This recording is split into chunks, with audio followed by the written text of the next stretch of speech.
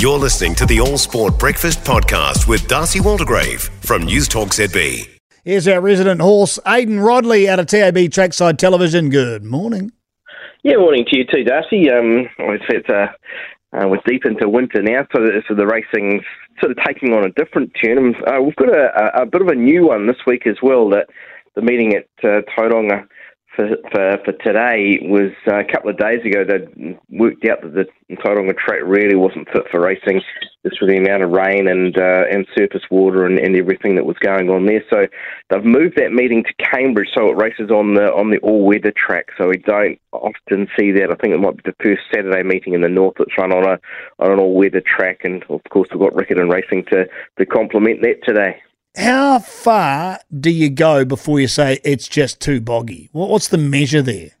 Yeah, a lot of it's around rider safety. So if there's a lot of lying water, then the kickback, the mud and grass and water that's flying up into jockeys' faces who are in behind, and they just don't have visibility.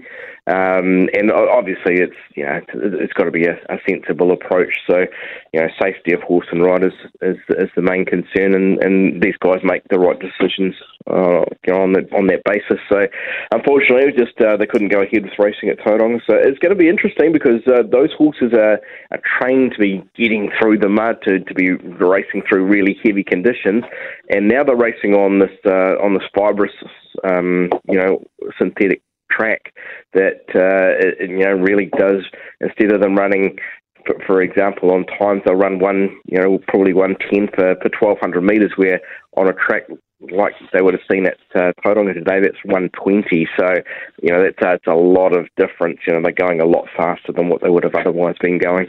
Get your wallet out, Aidan. Yeah, well, I'm going to go for the sake of a sort of bets. I'm going to take you down to Riccarton, where I'm doing the form, and obviously those horses are sort of well-versed in wet tracks. I'll go to the last, where there's a horse called Anticipate in race 8. So number 3, Anticipate, was very impressive winning it last time, outscored by 7 1/4 lengths, and stays in the same grade.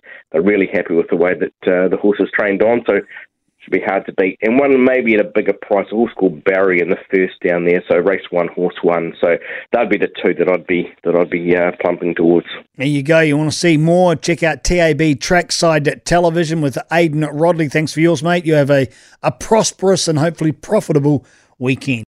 For more from the All Sport Breakfast with Darcy Waldegrave, listen live to News Talk ZB on Saturday mornings or follow the podcast on iHeartRadio.